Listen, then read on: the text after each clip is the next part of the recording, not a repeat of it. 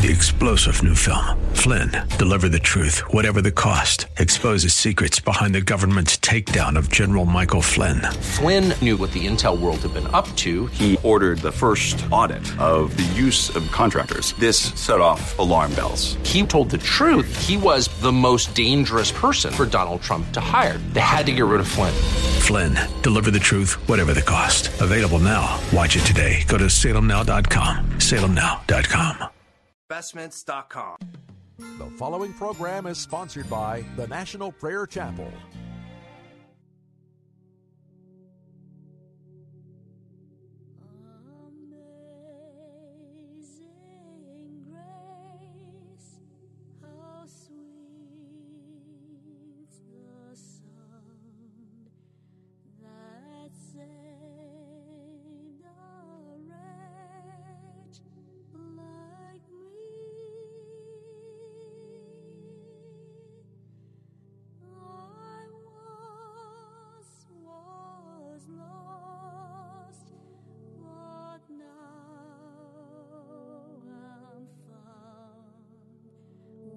Was blind, but now I see.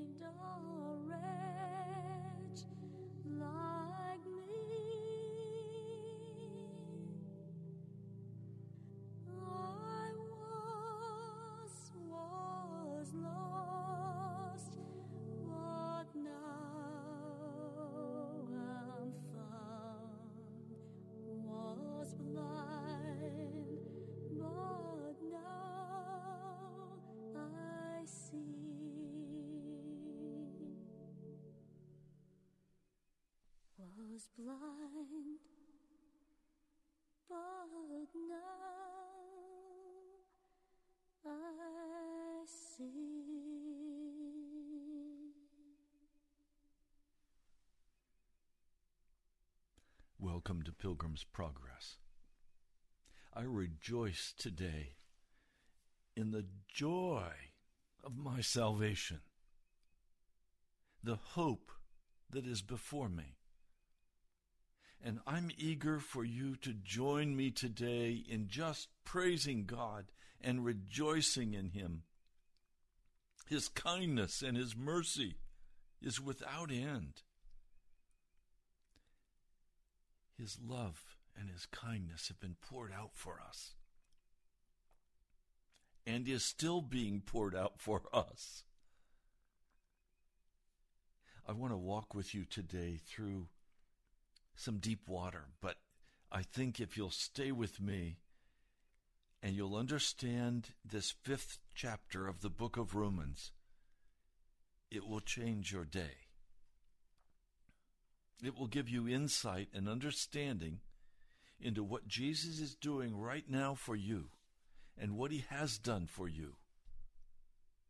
Before I get into that, I want to invite you. The National Prayer Chapel is going to begin a new program, a worship service. This worship service will be here at my home, and you're welcome to come. My home is the Lord's house. So I'm inviting you today to come to a worship service at my home. This is for you if you are serious or want to be serious about Jesus, and you want to walk with other people who are completely given to walk with Jesus on this narrow path and to remain on that narrow path, not to fall off, not to get lost. The format will not be a casual sharing time. There will be a sermon, a scripture. It will be a worship service. But it's going to focus on this journey that we're on toward heaven. So you're welcome to come. You can get the address in 2 ways. One, I'll share it with you in just a moment, so grab pencil and paper if you're interested in coming. And secondly, you can just Google National Prayer Chapel, and up will come a map for how to come, how to drive here, and an address and a phone number. But let me give you the address, and this will begin, by the way, next Wednesday evening, March 12 at 7:30. If you're going to come, get here on time. Someone will be at the door and will welcome you and show you in and make you comfortable. So I'd love to have you come. Please consider. The address is 13448. That's 13448 Classic Oaks Court, Manassas, Virginia, 20112. Now, we're not really in Manassas. We're right on the Woodbridge border. We're just off the Prince William Parkway, close to Hoadley Road. So we're very easy to find. There's lots of parking on the street and in a long, large driveway. If you'd like to call ahead of time, let me give you the phone number. It's 703-489-1785. That's 703-489-1785. I'm looking for men and women, boys and girls, who really are serious about Jesus and who want to find their standing with Jesus and want to walk this out. This will not be a casual chit-chat kind of time. This is serious. We're going to dive deep into Scripture, even as I do on this broadcast day by day. But you'll be able to ask questions. You'll be able to share with others.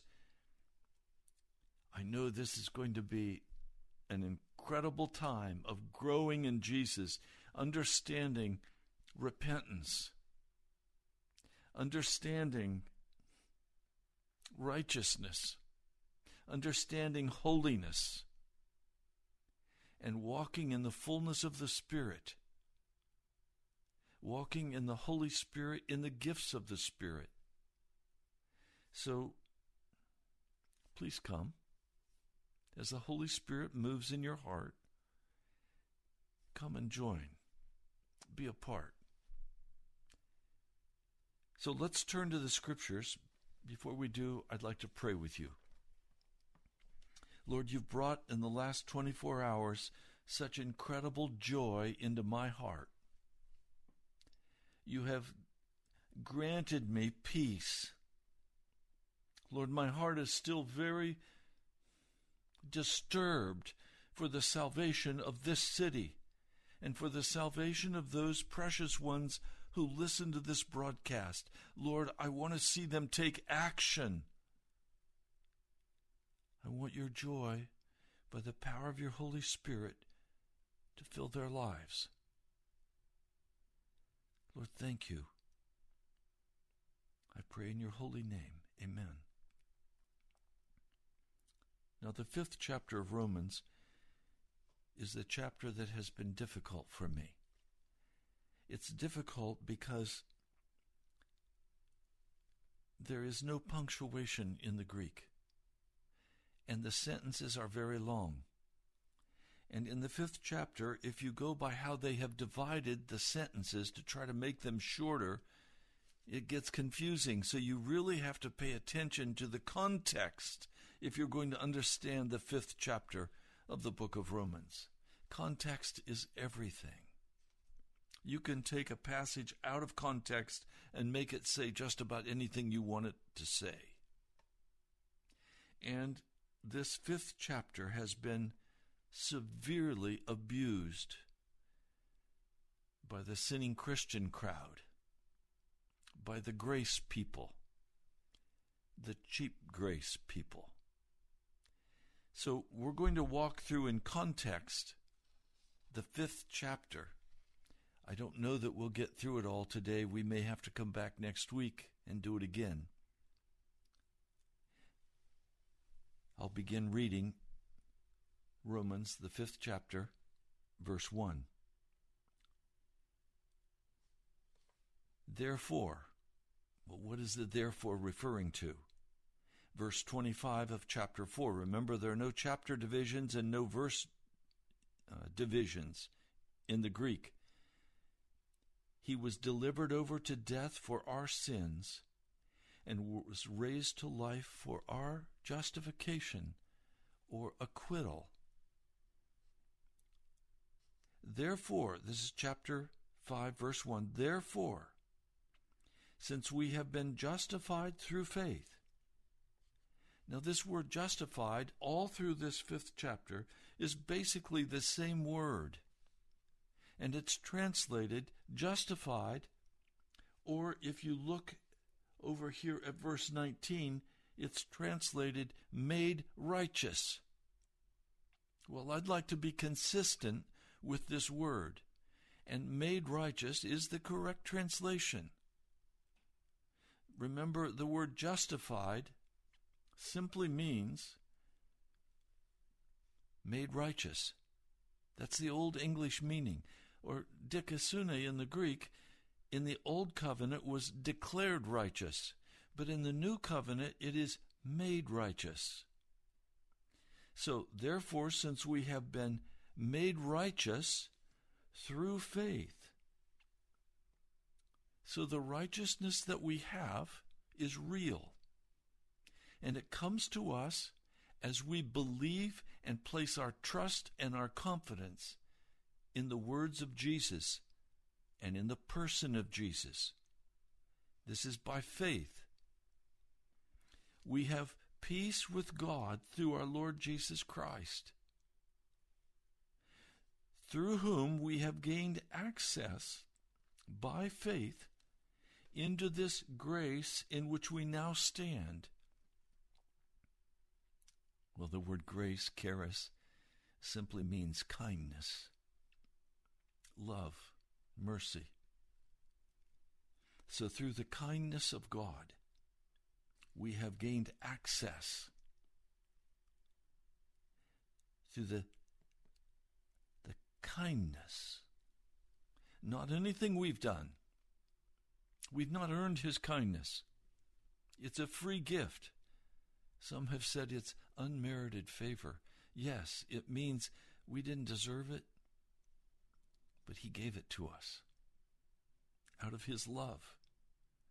And so the next sentence is connected, but it says, and we rejoice in the hope of the glory of God. So today I come rejoicing in my spirit. I come rejoicing because I have been granted the peace of God that rules in my heart. Another way to say that, I rejoice because I've been given a pure heart before God, a pure mind, a clean mind. There's not anything standing between me and Jesus. We're together in this. I've been washed in the blood. That's where it flows from. When I have confidence that I've been washed in the blood of Jesus, and I now am filled with joy. We rejoice in the hope of the glory of God. Not only so, we also rejoice in our sufferings. So the kind of joy I'm speaking about is not transient. It's not based on circumstances. It's based on a deep inner knowing that I have literally been made righteous. It's not based on fiction. The power of God has come into my life and transformed me into a new person, a new creature in Christ Jesus. 2 Corinthians 6th and 7th chapters. Because we know that suffering produces perseverance. Perseverance, character. And character, hope. Hope is not what carries us through the suffering. It is the glory of God that carries us through. It's the confidence we have that He will do what He has said He would do. That He has saved us out of our sin, out of our wretchedness. Now, continue reading. And hope does not disappoint us because God has poured out His love into our hearts by the Holy Spirit whom He has given us. So our hearts become filled with love and joy and peace and righteousness. God has made us into new creatures. It's not the same old. It's not a life of struggle. It's not a life of constant sinning and repenting and struggling and sinning and repenting. That's the old flesh trying to get dressed up. No, this is speaking about a man or a woman who's willing to be crucified with Christ, who's willing to lay down everything for the cross of Jesus Christ and walk through into the resurrection of the newness of life, having been crucified with Christ. Now Christ living in me and Christ living through me. What I'm describing for you is real. This is not make-believe stuff. You'll see this even more clearly as I continue reading. You see, at just the right time, this is Romans, the 5th chapter, verse 6, when we were still powerless, Christ died for the ungodly. The ungodly are powerless to overcome their sin. They can force a change in behavior, but they can't deal with their sin. The sin will continue to ravage. And my concern is that many of you are churched culturally, but you're a sinning person. You have not received the power of Christ. So you're still powerless. Verse 7, very rarely will anyone die for a righteous man, though for a good man someone might possibly dare to die. But God demonstrates His own love for us in this: while we were still sinners, Christ died for us. While we were still sinners, Christ died for us. Now, I want you to, we're going to be technical. We're going to look at some issues. If God demonstrates his own love for us in this, while we were still sinners, Christ died for us, the implication is very clear that we're no longer still sinners. It's while we were still sinners that Christ died for us, but he didn't leave us in that place. Listen, since we have now been justified by his blood, remember the word justified? Literally, that should be translated, since we have now been made righteous by his blood. See, the blood of Jesus cleanses us from all sin. It removes the sin.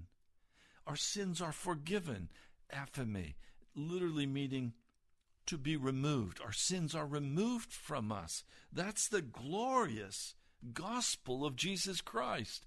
It is no gospel if while I was yet a sinner, Christ died for me, and I'm still a sinner. Well, what changed? Nothing changed. It's going to require a whole new way of thinking for you to get this. You can't walk in the lust of the flesh, in the pride of life. You can't walk in the world and eat all of the filth of the world and not be a sinner. That's what sinners do. And it's required then that when Christ died for us while we were still sinners, he had to come by his blood and not declare us righteous.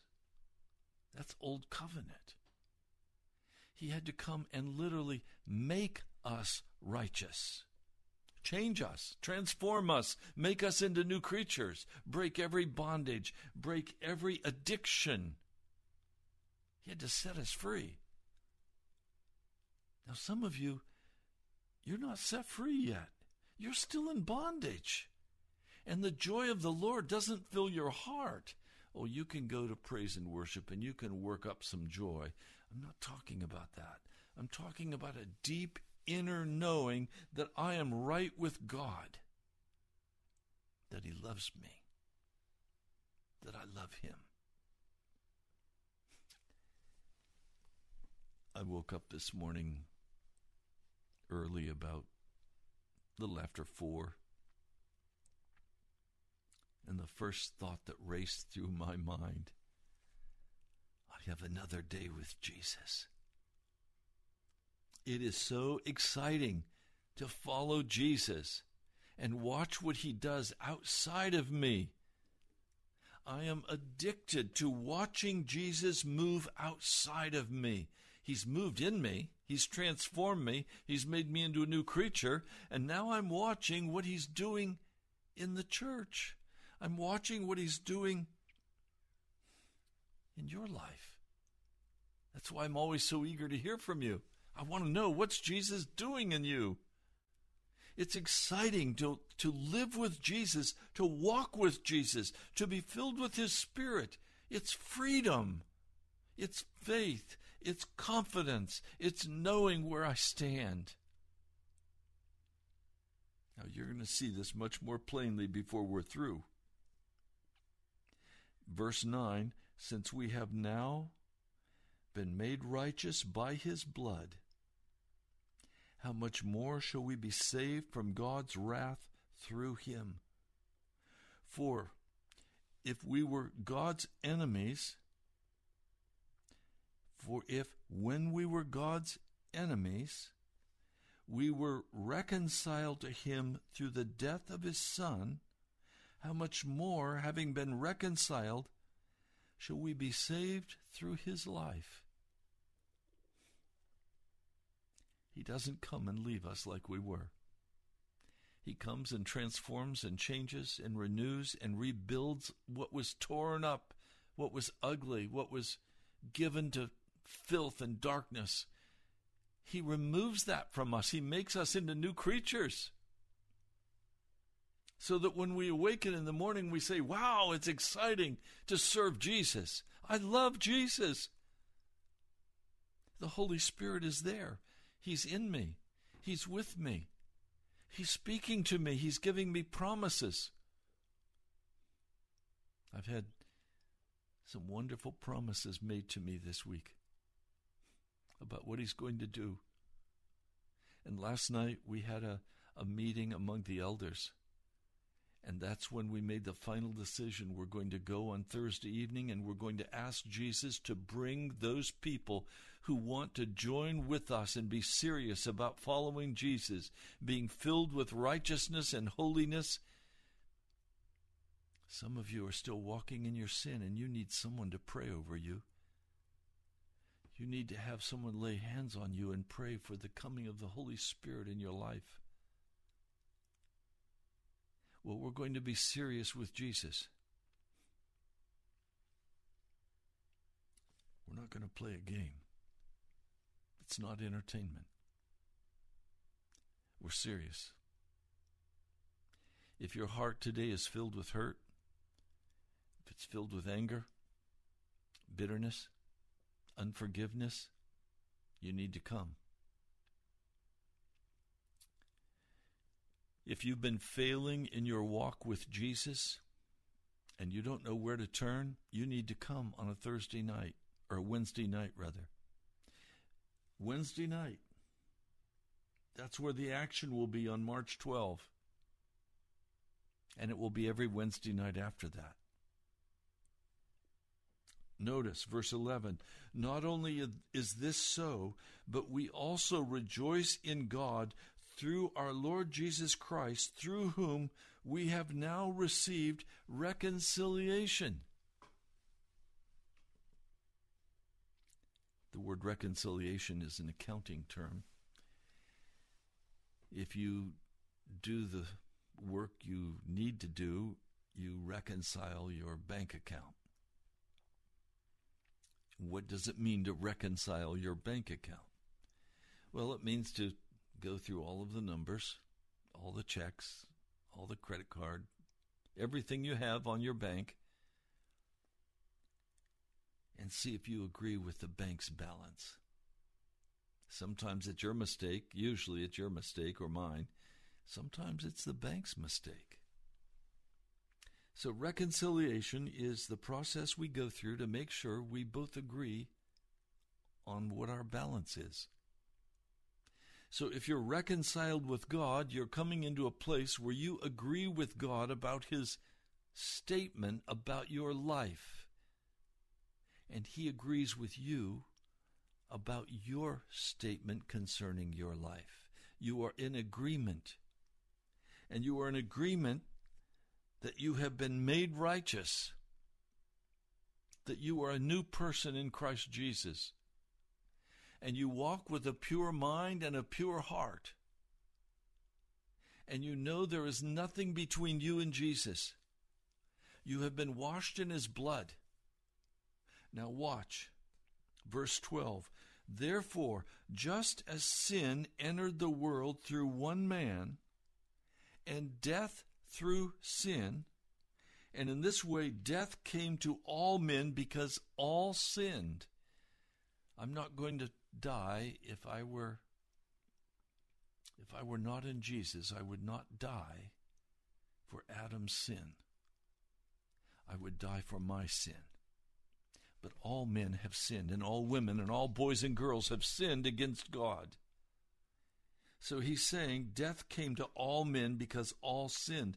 For before the law was given, sin was in the world, but sin is not taken into account where there is no law. Now, if you're reading from the King James Version, it will say, but sin is not imputed when there is no law. Now, this word imputed, it is so confusing. That's not a correct translation. The NIV correctly translated when it said, but sin is not taken into account. Or we could, as other versions put it, sin is not charged when there is no law. But watch this. Verse 14, nevertheless, death reigned from the time of Adam to the time of Moses, even those who did not sin by breaking a command, as did Adam, who was the pattern of the one to come. Now, what I want you to notice, some of you have argued with me about this term imputed righteousness, saying that Jesus' righteousness is taken and given to me. Well, let's use that same argument here in this passage where the King James Version translates it, sin is not imputed where there is no law. But does that mean no death will come? Of course not. Because the actual condition of our heart before salvation was of utter sin, even if that sin was not by knowing the law. In other words, if there's no law, like 10 Commandments, we don't have the 10 Commandments now, am I still a sinner if I'm not in Christ? Yes. Yes. So the question then comes, when righteousness is said to be imputed, is there no real righteousness there? If you follow my logic, there is righteousness there in Christ Jesus. It's real righteousness. Righteousness just means innocence without sin. But sin is not taken into account or is not imputed when there's no law. Nevertheless, death reigned from the time of Adam to the time of Moses, even over those who did not sin by breaking a command. But they did sin, and the result was death. We know what the Scripture says. Over here in chapter 6, verse 23, for the wages of sin is death. Now, the wages of imputed sin is not death, because there's no such thing. It's foolishness. God judges us by what we truly are. He doesn't play shell games and say, okay, I'm going to call you righteous even though I know you're a wicked sinner. That's a foolish shell game. Come with me now deeper into this scripture. Verse 14. Nevertheless, death reigned from the time of Adam to the time of Moses, even over those who did not sin by breaking a command, as did Adam, who was a pattern of the one to come. But they did sin, and they did die. The penalty for sin is death. It was real sin. Likewise, when it says righteousness is imputed, it's real righteousness. It's not Jesus' righteousness. It's the righteousness he's given to us by faith. It is literally a life-changing experience. We're new creatures in Christ. Now, let's go to 15, and this is where it gets interesting. But the gift is not like the trespass. For if the many died by the trespass of the one man, or by the sin of the one man, how much more did God's grace and the gift that came by the grace of the one man, Jesus Christ, overflow to the many? He's literally saying, look, one man died, many died by the sin of the one man. Adam's sin resulted in all of us sinning, and death came. Now, he's saying God's grace, God's love, God's kindness, God's mercy has come to us through Jesus Christ. Verse 16. Again, the gift of God is not like the result of the one man's sin. The judgment followed one sin and brought condemnation. But the gift followed many sins and brought righteousness. Now, I want to show you something. In verse 19 of this same chapter, "For just as through the disobedience of the one man the many were made sinners, so also through the obedience of the one man the many will be made righteous." That's what the NIV says. But the word righteous here is the same identical word for justification in verse 16. Same word. So, I'm justified then in saying the judgment followed one sin and brought condemnation, but the gift followed many trespasses and brought righteousness. The gift of Jesus Christ brings to us righteousness. It transforms us. It makes us into new creatures. For if by the trespass or by the sin of the one man death reigned through that one man, how much more will those who receive God's abundant provision of grace and of the gift of righteousness reign in life through the one man, Jesus Christ? So the Lord wants to give to us His kindness, His grace. He wants to give us that incredible gift of love.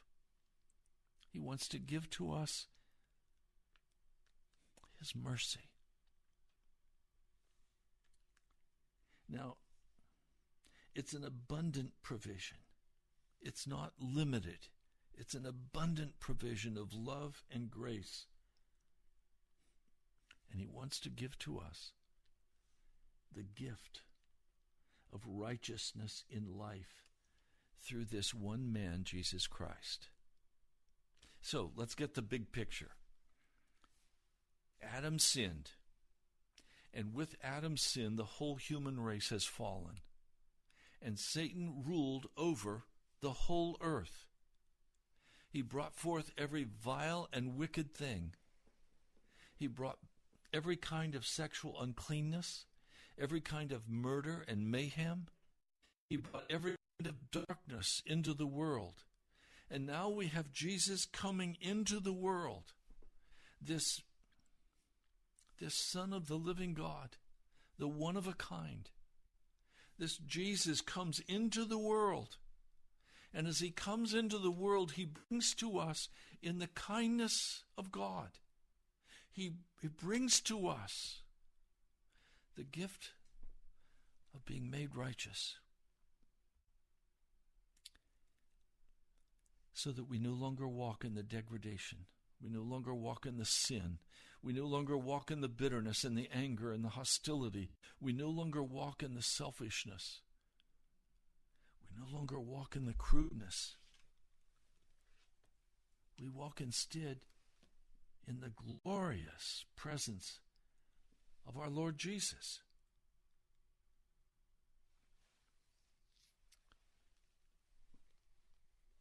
A friend sent me a passage of Scripture. Romans 10, verses 3 and 6.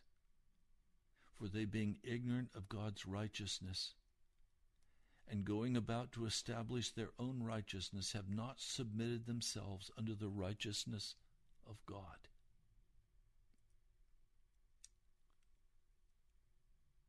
Isaiah 55, 6 and 7. Seek the Lord while He may be found. Call upon Him while He is near. Let the wicked forsake his way, and the unrighteous man his thoughts. And let him return unto the Lord, and He will have mercy upon him, and to our God He will abundantly pardon. Now, did you catch? Let the wicked forsake his ways, and the unrighteous man his thoughts.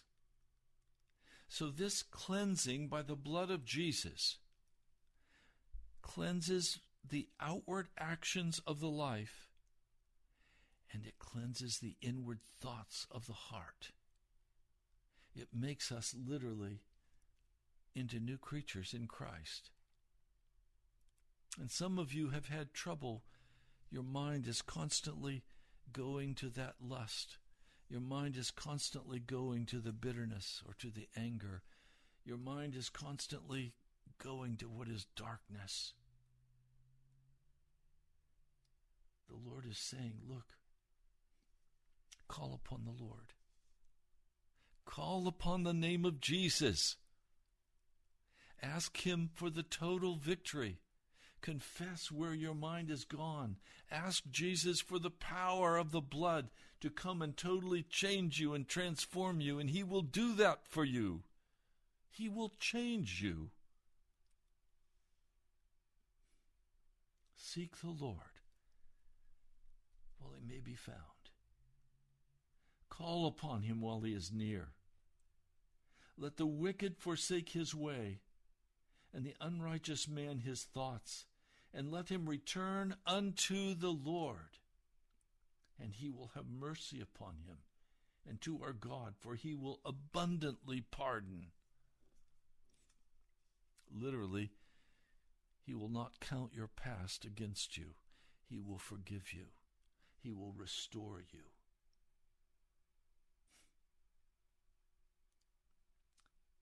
Philippians 3:9-10.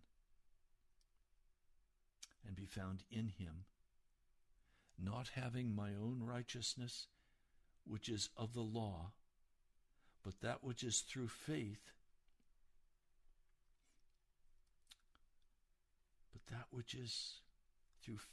of Christ. The righteousness which is of God by faith, that I may know him and the power of his resurrection. If you're still a sinning Christian, you don't know the power of God. You are shut out.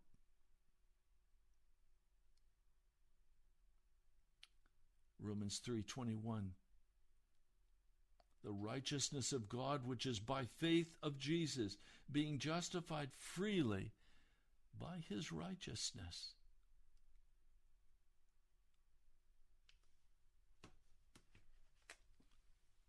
Do you see it? Have you caught it yet? Are you willing to be made into a new person? Are you willing to turn away from your sin? Are you willing to pay whatever price you have to be taught this way of righteousness? Is your heart hungry for more of Jesus? Do you desire him with all of your heart? Then whatever the cost, get to Jesus. Consequently, this is verse 18, Romans 5:18, just as the result of one sin was condemnation for all men, so also the result of one act of righteousness, that is, Jesus dying on the cross, was justification that brings life for all men. Acquittal, made righteous. For just as through the disobedience of the one man the many were made sinners, so also through the obedience of the one man many will be made righteous. The law was added so that the sins might increase. In other words, so that we would see the reality of our condition. So that just as sin reigned in death, so also grace might reign through righteousness to bring eternal life through Jesus Christ our Lord. If you are not made righteous, you are not saved. You are not on the road to heaven. You cannot continue walking in sin and expect the joy of your salvation to flood your heart and draw you into the very presence of Jesus. What shall we say then? Shall we go on sinning so that grace may increase? It's superabounding grace to us, kindness, love. Does that mean we're free to go on sinning? Paul says, absolutely not. By no means. We died to sin. How can we live in it any longer? And the answer is obvious. We can't go on living in our sin any longer. I'm concerned about many of you today. I've been praying for you. I've been crying out to God for you. You've said, I want to be a Christian. I want to be a Christ follower. Where did Jesus go? He went to Golgotha. He went to crucifixion. If you're going to be a follower of Jesus Christ, you're going to have to go to that crucifixion where you die to the world, the flesh, and the devil. And you're going to have to single-mindedly give yourself into the power of Jesus Christ and ask him to please forgive you for your sins, confessing each one, weeping over them, seeing how you have so offended a righteous and holy God by your rebellion against him. You have to ground your sword. You have to give up the weapons of your rebellion and do what Jesus, by the Spirit, asks you to do. You're no longer in charge of your life. You go where he sends you. You do what he tells you. I know I've invited you to come on a Wednesday evening, and some of you are saying, but Pastor, that's too far to drive. Well, that's flesh. That's not Jesus. Give up your excuses. Come and walk among a people who have made the decision to utterly give themselves over to the Lord Jesus. Some of you are very religious. I could name some of you, but I won't. I know you. You're very religious. You know how to speak all the language. And yet you walk in fear. You walk in unbelief. You walk in the lust of your flesh. You know you're a sinner. You're not clean before God. As I said to one person, you know all about Christianity. But when are you going to come to Jesus and be transformed and washed? When are you going to come and be a true disciple of Jesus and let him be first and foremost in every decision? Well, Pastor, I've got to get my businesses started. I've got to make money. I've got to do this. I've got to take care of that. None of those things will save you. None of those things will bring you into a relationship with Jesus where the joy of the Lord is your salvation. I rejoice today in the joy of the Lord because I know my heart is clean before God. I know I've repented of every area of sin in my heart. Does that mean I'm never going to sin again? No, I wish it did. But 1 John tells us that if we do sin, we have an advocate with the Father, and he will wash us and cleanse us from all impurity. But it's a decision we make. Am I going to walk in Jesus with him as my first and foremost priority?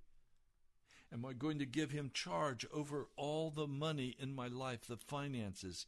Am I going to give him charge of the job that I have? Am I going to utterly put into the hands of Jesus my future and my life and my wife and my husband and my children? Are you going to give everything into the hand of Jesus Christ? If not, you're not a Christian yet. By definition, a Christian is a person who makes that commitment and lays it all down at the cross. And the burden of sin is cut away from us. Remember Bunyan?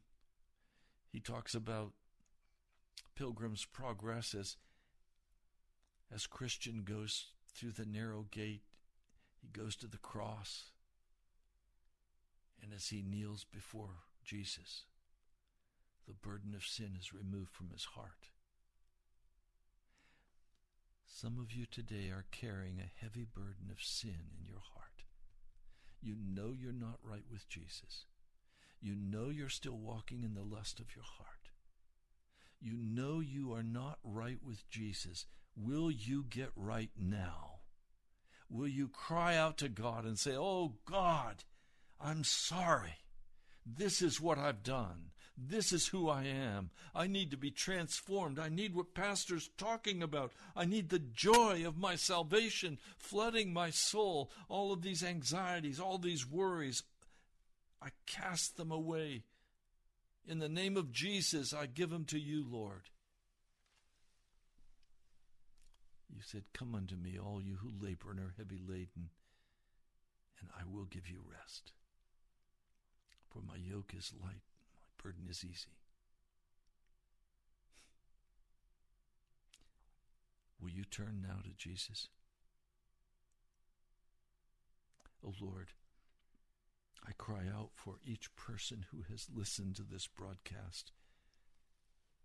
I ask, Jesus, that you would move in their heart now with great power, that their sins could be washed away, that they could be made clean before you, that the addictions and the bondages could all be cast away and broken by the power of your blood, that you will make new creatures of each who has listened. And those, Lord, who belong to you, would you encourage them on the journey, and would you cause your joy to spring up in their hearts, and your love to cause them to laugh and dance before you with joy, because you are our Savior. Even in the midst of our suffering, you are our Savior. Thank you, Jesus. I pray in your holy name. Amen. Well, I'm looking forward to seeing many of you on the 12th of March. That's next Wednesday night at 7:30. We are going to gather in my living room. We will make it into a church. We'll move some furniture. We'll put up chairs. And we're going to gather there, and we're going to seek the face of Jesus. And I invite you to come. If you need directions, 703-489-1785, or just Google National Prayer Chapel, and our address, my house, will show with a map and the phone number. Now, I'd love to hear from you. I'm looking forward to your participating with me in the cost of this broadcast. Would you write to me at the National Prayer Chapel, Post Office Box 2346, Woodbridge, Virginia, 22195.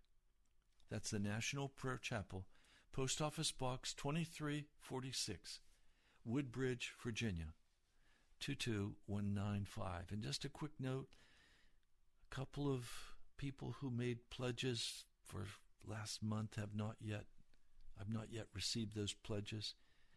I need to pay WAVA, but I'm waiting for you. Our phone number, 703-489-1785. You've been listening to Pilgrim's Progress. I'm Ray Greenley from the National Prayer Chapel. God bless you, my brother, my sister. I love you. I'm praying for you. I'll talk to you soon.